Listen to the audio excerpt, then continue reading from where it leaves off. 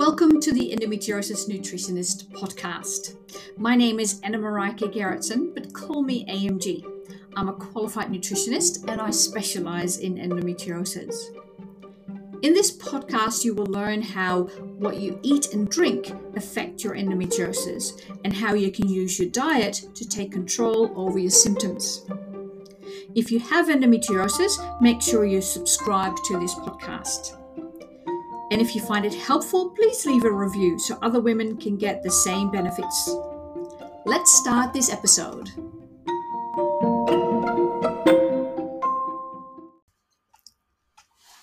Hi there, and welcome back to another episode of the Endometriosis Nutritionist podcast. Today I'm going to talk to you about surgery, and in particularly what you can do if you know that surgery is coming up. Maybe you're about to have a laparoscopy to get diagnosed, or maybe you have surgery to have endometriosis removed or cysts drained or removed. Maybe you're going to have IVF and you have your egg harvest coming up. All of these types of surgery have a major impact on your body, and there are things you can do to minimize that impact, so to get to in a really healthy place beforehand and then recover faster. And I think it is, to be able to recover faster, it is important that you get what I call match fit for your surgery.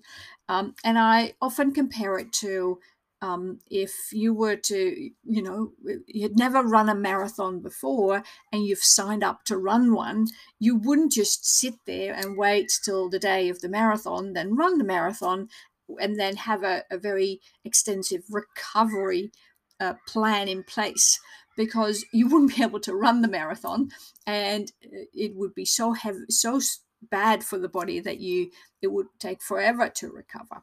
So by getting to the best physical state that you can at the point of your surgery, the recovery will be much easier. And there are many things you can do to get match fit, if you like. And I think it is important to really do this, because it's very traumatic for your body to have surgery, even if it is keyhole surgery. And because of the fact that you have endometriosis, and therefore we know that your immune system isn't functioning optimally, and the digestive system also has its challenges, the impact will be much stronger. So the more you can do to get ready and to be in the best physically in the best possible place will really help you get through it more easily and recover faster. So, for example, some of the things that really impact your body because of the surgery is anesthetics that are going to be used, whether you're going to be fully under or whether it's just local anesthetics. They end up in your body, and your liver needs to get rid of it by detoxifying. And that, in a healthy person, that should take about a week. But in a not so healthy person, and let's be realistic, you are not a healthy person, you have a chronic disease, it takes longer. The other thing is the surgery itself. Even if with a laparoscopy, where the incision itself can be really small, it's still the act of incision causes major trauma on the body, and your body will respond with a crisis response. And that means that your immune system kicks into overdrive. And we know that your immune system already is hypersensitive and is already functioning constantly at a level where it's fighting all sorts of things that are not necessarily the reason for fighting. That's where you have inflammation. And so because of the incision, as soon as an incision is made in your skin in some way, that the immune system kicks in, because it now has to protect you from potentially dangerous pathogens that can enter your body. And inflammation is one of the key strategies. So your inflammation increases simply by the act of having an incision made. The other thing is that especially if you have a full anesthetic, your digestive system will shut down.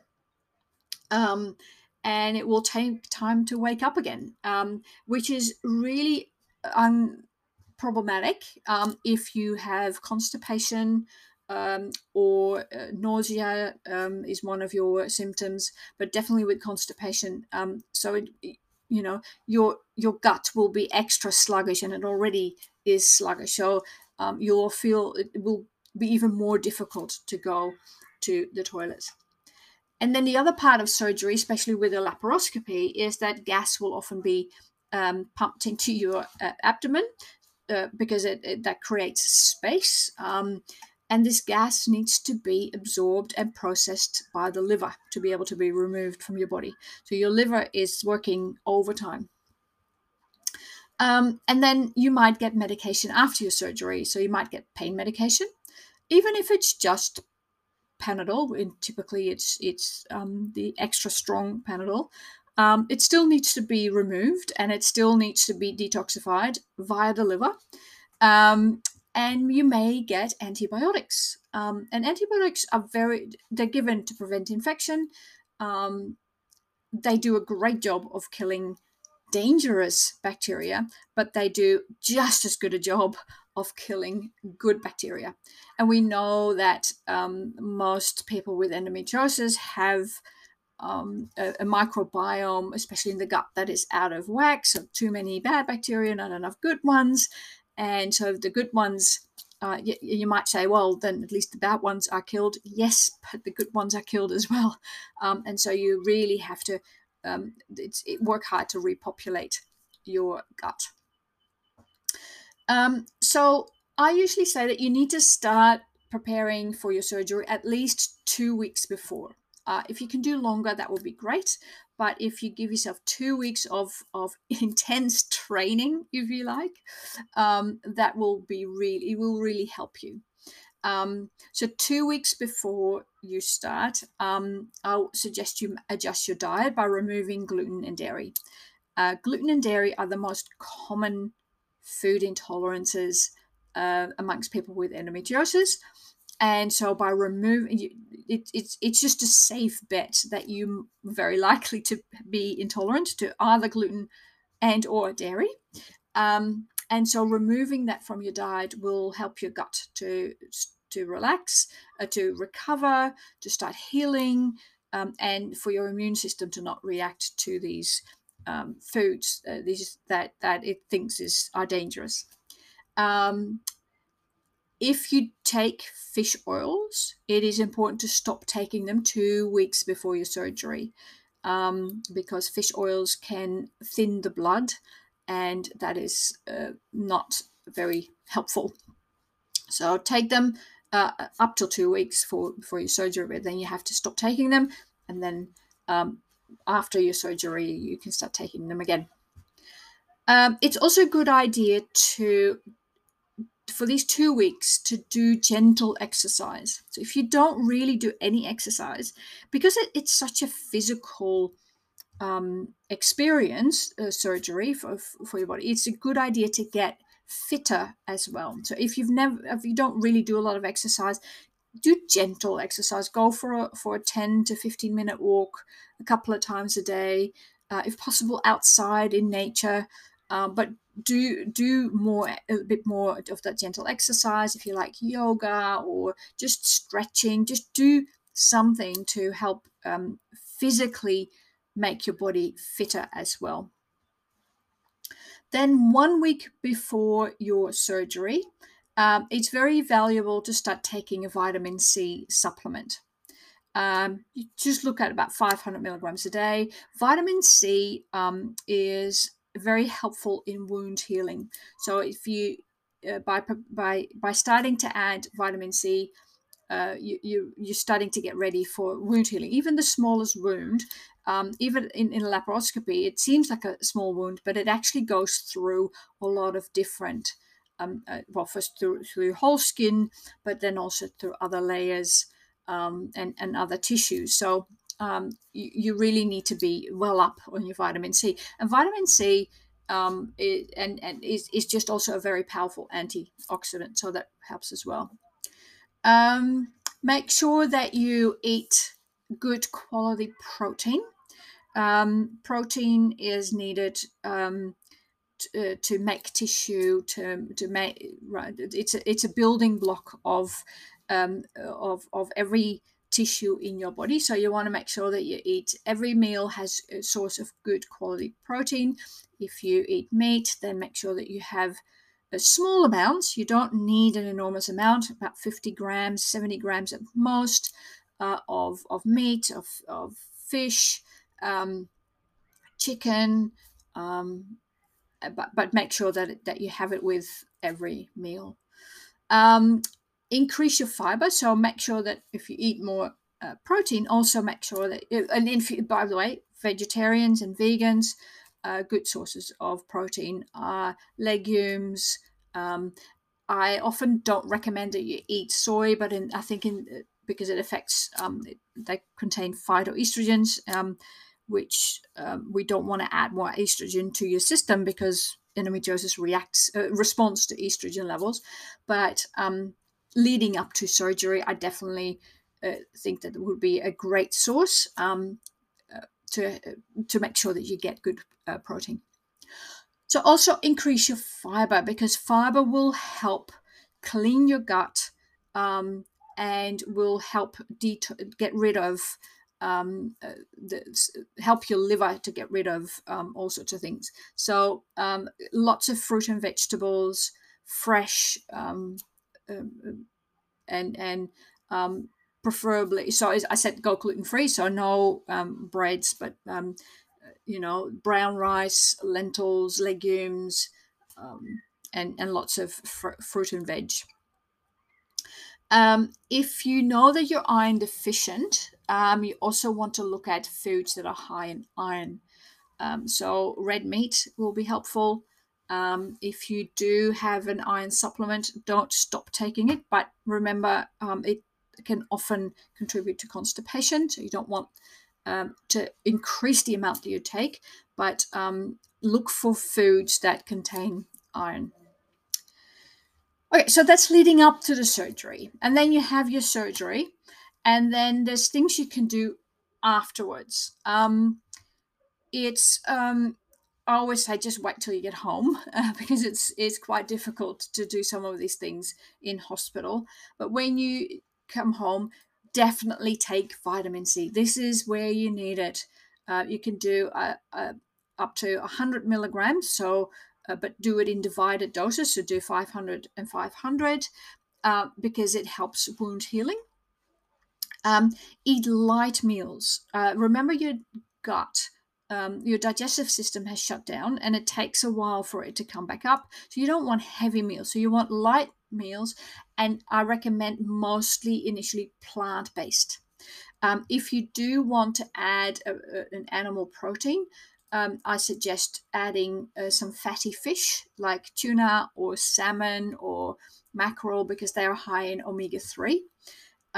Once you get home, you can take your fish oils again.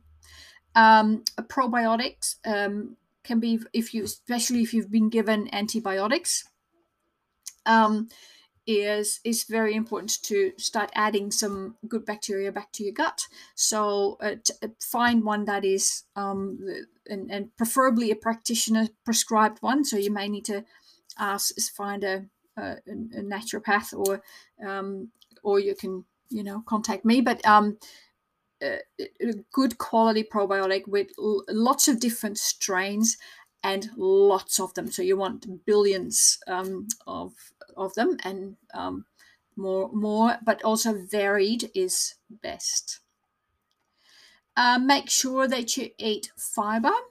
So preferably water soluble, so the pears and apples and legumes, broccoli, Brussels sprouts, cabbage, beets, carrots, and I very strongly recommend that you add turmeric to your diet, but potentially also as a supplement, because turmeric is nature's antibiotic and anti-inflammatory. So can be very helpful. And drink lots of water. You need to help flush out a lot of toxins from your surgery, and you need to keep drinking. It also helps with if you are constipated, it can help make it a little bit softer, the stools. And you might also want to think about sulfur-rich foods, and these are garlic and onions and leeks, and egg yolks, to also help you recover. So there's a lot you can do to lead, to get into your best physical state possible leading up to your surgery. And then there's some simple things you can do afterwards to recover more quickly. It really is, as long as you remember that it really has a major impact on your body. And if you've been through it, you probably know what I'm talking about. Right, that's it for today. And I'll talk to you soon in the next recording. Bye for now.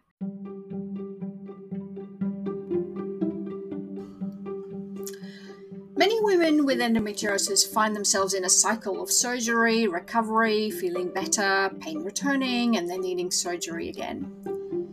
If you want to go through surgery that you have coming up as well as possible and recover as fast as possible, I have a course for you that you might be interested in. It's called Endometriosis Surgery: Getting Fighting Fit and Recover Fast. In this course, you will learn how to adjust your diet from 2 weeks before your surgery or longer to get yourself fighting fit, what to eat to recover faster, and how to prevent or at least postpone your next surgery. In the show notes, you'll find a link to find out more and to sign up for this course.